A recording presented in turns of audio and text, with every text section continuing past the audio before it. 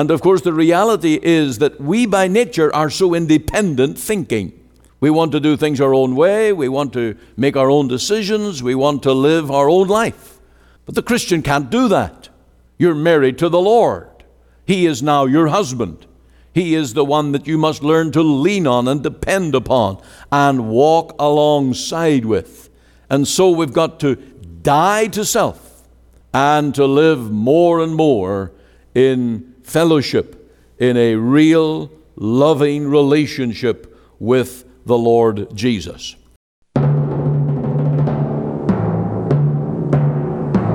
Welcome to Let the Bible Speak. This is Ian Gollaher, minister, pastor of our Free Presbyterian Church here in Cloverdale. We are in between the town of Cloverdale and Langley.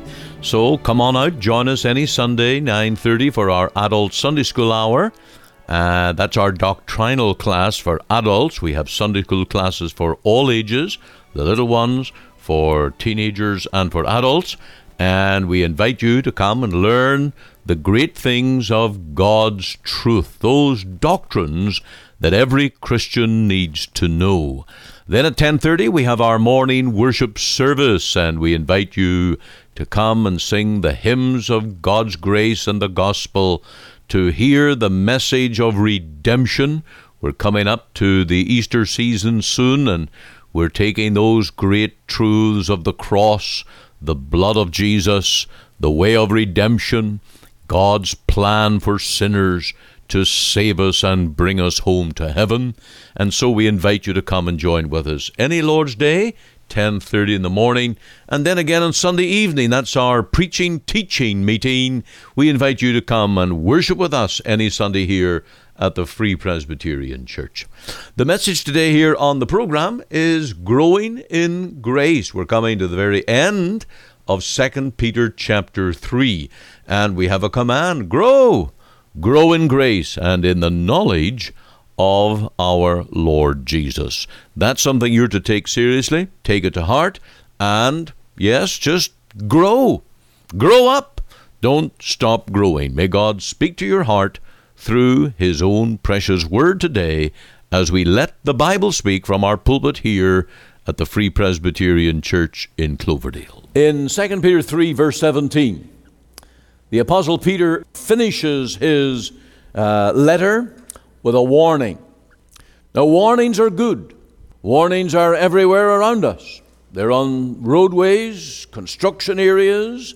They are on high voltage towers. Keep away, danger. They are on appliances in our homes, furnaces, everywhere that there is potential danger. And of course, we'd only be fools if we didn't acknowledge and recognize the signs and heed the warnings. Likewise with God's warnings, we would be fools to say, well, that doesn't apply to me. I'm different. I can just do it anyway. Well, these warnings are here for a reason and for a purpose. In this book, Peter has been warning us about false teachers. He has been warning about those who deceive and who by their lusts or cravings for sinful things will lead people astray. And so we have here in verse 17 this word, beware, lest ye also. It is like a danger sign, and it's warning us that we need to take heed. Beware, lest ye also be led away with the error of the wicked. Peter is obviously concerned about these people to whom he's writing, and we have learned in this book that he is concerned about his departure by death. He will not be their pastor forever. He will not be in their midst for long, and when he departs, there may arise false teachers who will lead the people astray and cause them to fall. Now, they are in Christ, they are secure, they are rejoicing in the truth, because he says at the end of verse 17, fall from your own steadfastness. So Peter is not pulling the carpet from under their feet and saying, you're going to fall. But to be sure that they do not fall prey to the false teachings, there's one thing they must do, and that is grow. Grow in grace and in the knowledge of the Lord Jesus. Now, this growth is not physical, and it's not merely intellectual. It's not merely to gain knowledge about things, but it is growth in the experience and in fellowship with the Lord Jesus. When we are first converted, when we are first saved, we are brought into union with the person and have a relationship with the Lord Jesus, the Son of God. But that relationship needs to develop. That oneness and unity in the Lord needs to grow more and more. We might liken it to marriage. When a couple are firstly married, well, they come together with all their interest in each other. But as they live together and walk together through life, well, as my wife can do, she can probably know me thinking. She just looks at me and says, I know what you're thinking. And it is this growing in relationship, in knowledge, personal friendship and understanding. And that's the knowledge that Peter is referring to here. Otherwise, we're going to be led astray by the error of the wicked. And that's why I wanted to start the service today with the words of John the Baptist. I must decrease, but he must increase. And of course, the reality is that we by nature are so independent thinking. We want to do things our own way. We want to make our own decisions. We want to live our own life. But the Christian can't do that. You're married to the Lord. He is now your husband.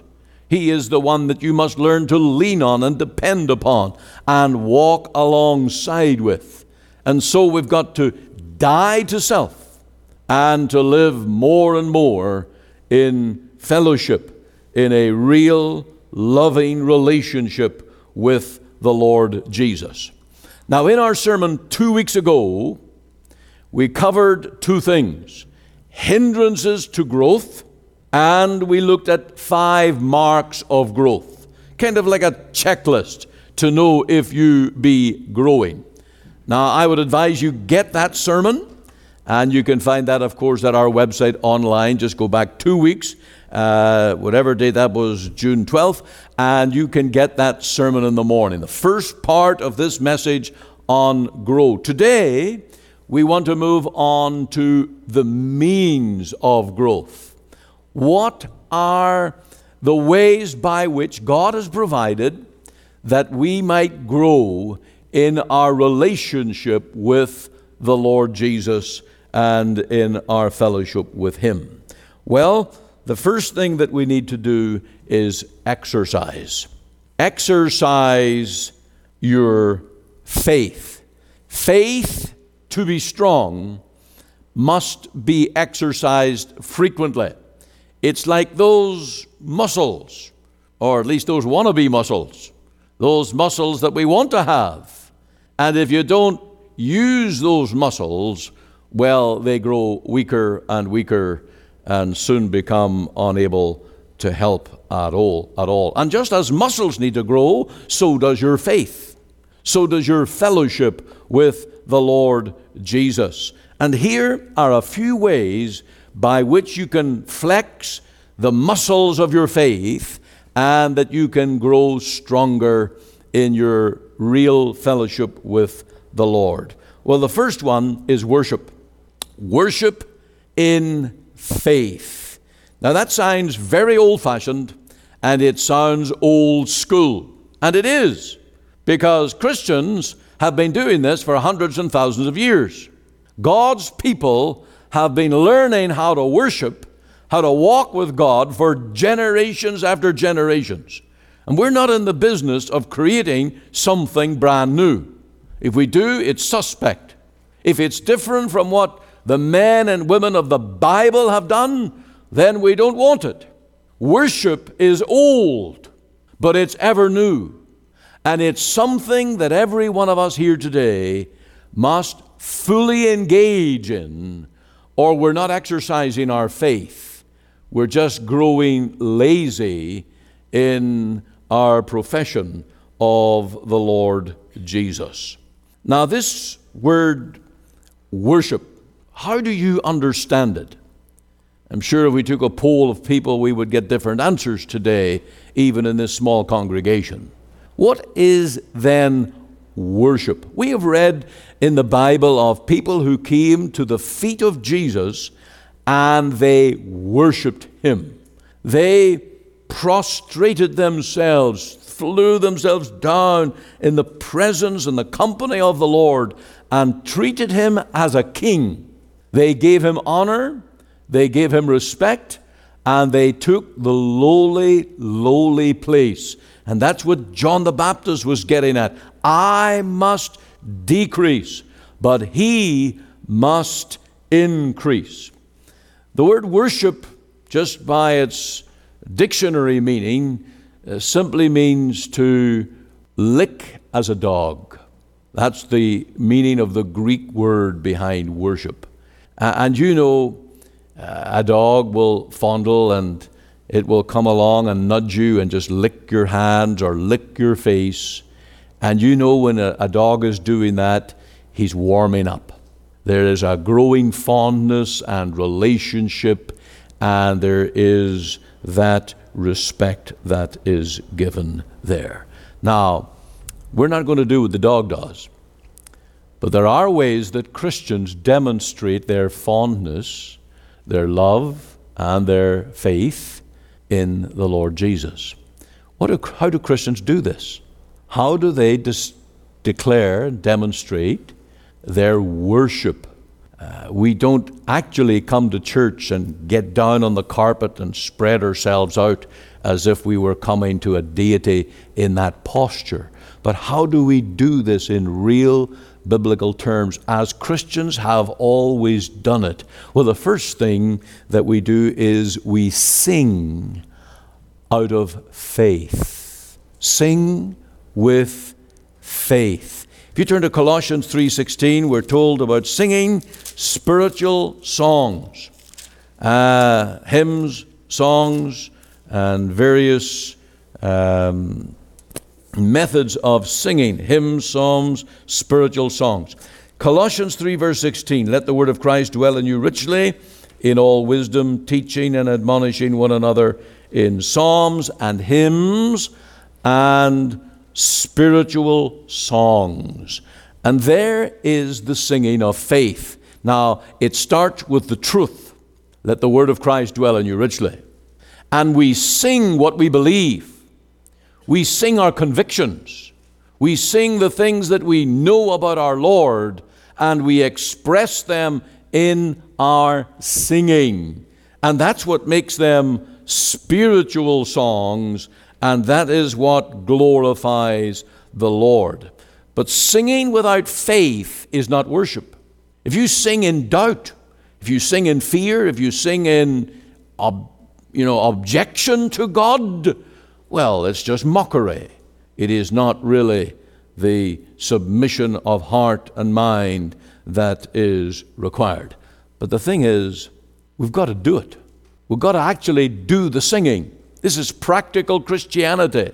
We've actually got to come either to God's house or wherever God's people meet, and we've got to take that hymnal and we've got to actually enter into the singing. We've got to use our own lungs, our own air, and our own talent of singing, whether that's big or small, and we've got to get into it. That is exercising your faith. Now, you always know when you're in a company of people who are real believers and those who are not by the way they sing. I've been to funerals and certain such meetings where there's a lot of people who are not believers and they're not used to singing. And it's tough leading that singing because very few people enter into it. There might be a sprinkling of people who know the hymns and like to sing, but when there's a whole group of unbelievers with no faith, it usually falls flat.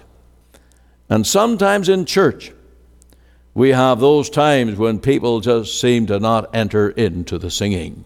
And we can tell. And this is the exercise of our faith. This is the flexing of our muscles. This is the strengthening of our very life and union with the Lord by entering into this singing. After all, every time you come to God's house, we spend at least a third of the time singing. Take 5 minutes per hymn, and usually 4 hymns. There's 20 minutes actually singing. There's a third of the time spent in singing. Why do we do that? Well, we're commanded. That's worship.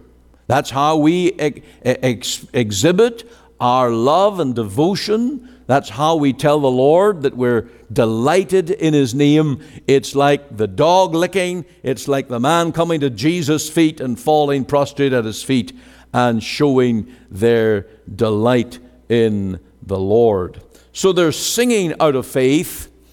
Then there's also prayer or praying in faith. Now, anyone can recite a prayer, even the Lord's Prayer out of the Bible, but it may not be the prayer of faith. That could be. For a Christian, there's nothing wrong with saying, reciting, and quoting the Lord's Prayer. The Lord has given it for us to use. But there are some people, of course, who just take that as a rote, and their hearts are not in it, their minds are not in it, they have no real deep thoughts about it, and they just do it out of habit or routine. And we cannot really call that the prayer of faith. Praying in faith is to take God at His word and really believe in your heart that He is the God that He says He is, and that His promises are exactly as He states them. I read of a young farmer, and one hot summer day, he went into his cornfield. He was hot and tired. And in the midst of the weary work, he blasphemed the name of the Lord. And he took the name of the Lord in vain. He cursed the cornfield for being just a mess. It wasn't going very well for him.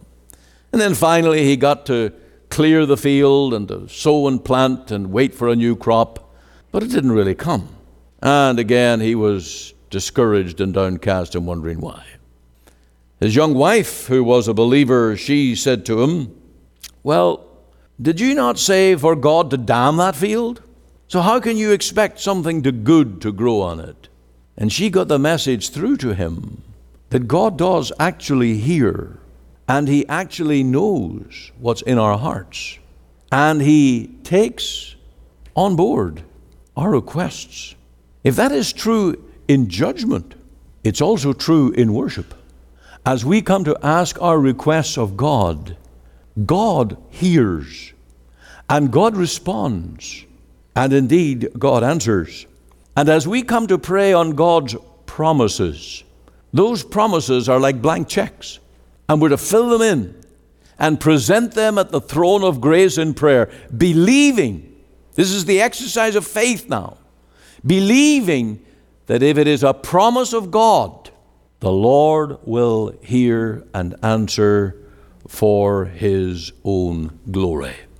Hebrews 11:6 tells us that he that cometh to God must believe that He is, and that He's a rewarder of them that seek Him.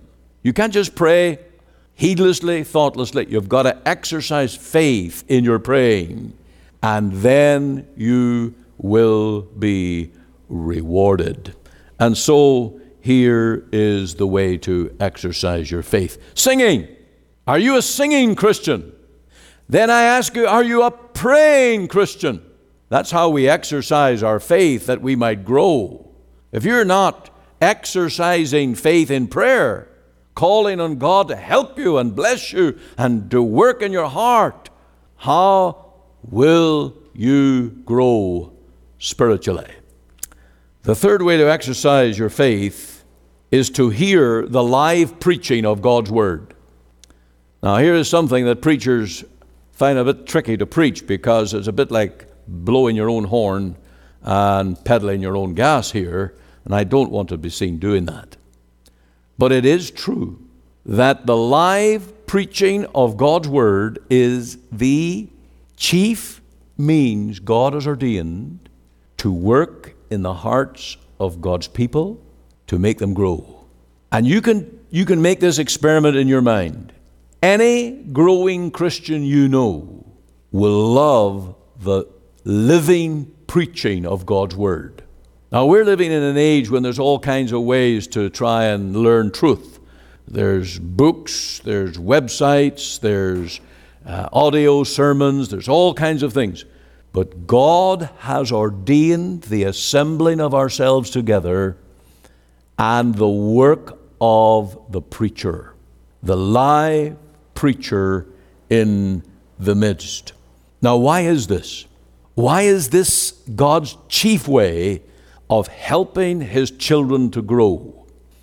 Well, I thought hard about this, and I wrote out a little blurb here that I want to read to you, and I want to just give you what I am convinced is the reason why God uses this means. First of all, preaching is called a mystery. You read of that in Ephesians 6. It's a mystery. There is something going on in this act of church worship and preaching that is beyond our 5 physical senses. There is a spiritual realm that we're entering into that God blesses. It is a special work of God's Spirit, first of all, to stir men to preach the Word.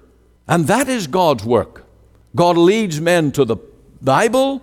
He gives them stirred in that portion of the Bible, and then they come to expound it with all their heart. And that's like digging gold out of the Bible. And that is the work that the preacher must do. And as you come under the sound of the preaching, you ought to be receiving the very riches of God's grace. Now, furthermore, in this act of preaching, God promises His presence. Go into all the world, preach the gospel, and lo, I am with you always. And where 2 or 3 are gathered together in the Lord's name, in the church, where the Word of God is preached, there is the special, gracious presence of the Lord that He does not promise in any other place. And as we assemble ourselves together and we preach the Word, the preaching ministry is a God-given exercise that brings all God's truth, His power, and His presence into play. And we ought to be experiencing that. And we ought to be enjoying the blessing of that. And it stretches our souls, and it stretches our fellowship and walk with God.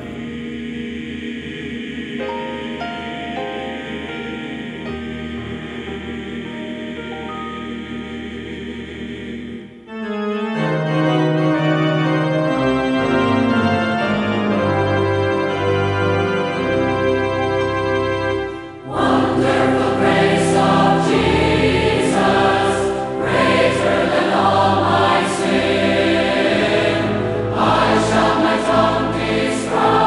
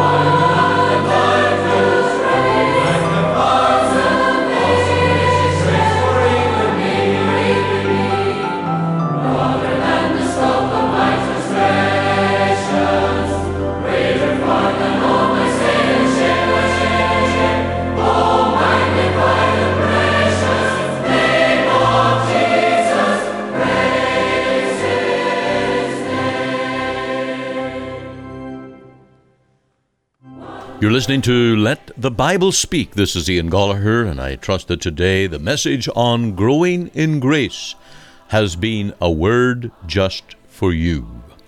Mr. Spurgeon said that many Christians appear to think that if they are just believers, it is enough. We do not in business think it enough if we barely escape bankruptcy. A man does not say, if his dear child has been ill in bed for years, that it is quite enough so long as the child is alive. We do not think of our own bodies, that so long as we can breathe, it is enough. No, it is vital that we grow in grace. And so we find here in 2 Peter 3:18, this is an imperative. It is a command of Scripture. Grow in grace and in the knowledge of the Lord Jesus Christ. And so I trust that you'll take this to heart and that God will use His Word and this mighty means of grace to cause spiritual growth within your own soul today and each day. Keep on growing. Never stop growing. That's the mark of a healthy plant, and it's the mark of a healthy Christian. Stay tuned now with us for these closing announcements. You are listening to Let the Bible Speak, the radio broadcast of the Free Presbyterian Church in Canada. This is Pastor Ian Gollaher. If you missed part of today's program or would like to hear it again, you can find it archived by program date on our website. Just go to www.ltbs.ca, CA for Canada. There you can read my blog, find my Bible study notes, audio and video sermons, as well as helpful articles. Or you can go to our podcast on iTunes. We're on the air Sundays at 9:30 a.m. for our full church broadcast, and Monday to Friday, 5 a.m. and 5 p.m. on this station to bring you the gospel from our Free Presbyterian Church here in Cloverdale. We also invite you to our church services on Sundays, 10:30 and 6 p.m. Through our website, you can listen and view to our online services at 10:30 and 6 p.m. Make it your Sunday worship. Click on the Live Now button on the home page of our website. Or if you would like to talk with me one-on-one as a pastor, please give me a call. The phone number is 604-897-2040. The mailing address is 18790 58th Avenue, Surrey, BC, V3S1M6. We're located just 2 blocks north of number 10 Highway on 188th Street. Our website again is ltbs.ca, and you can join us Monday to Friday, 5 a.m., 5 p.m. here on the station as we let the Bible speak.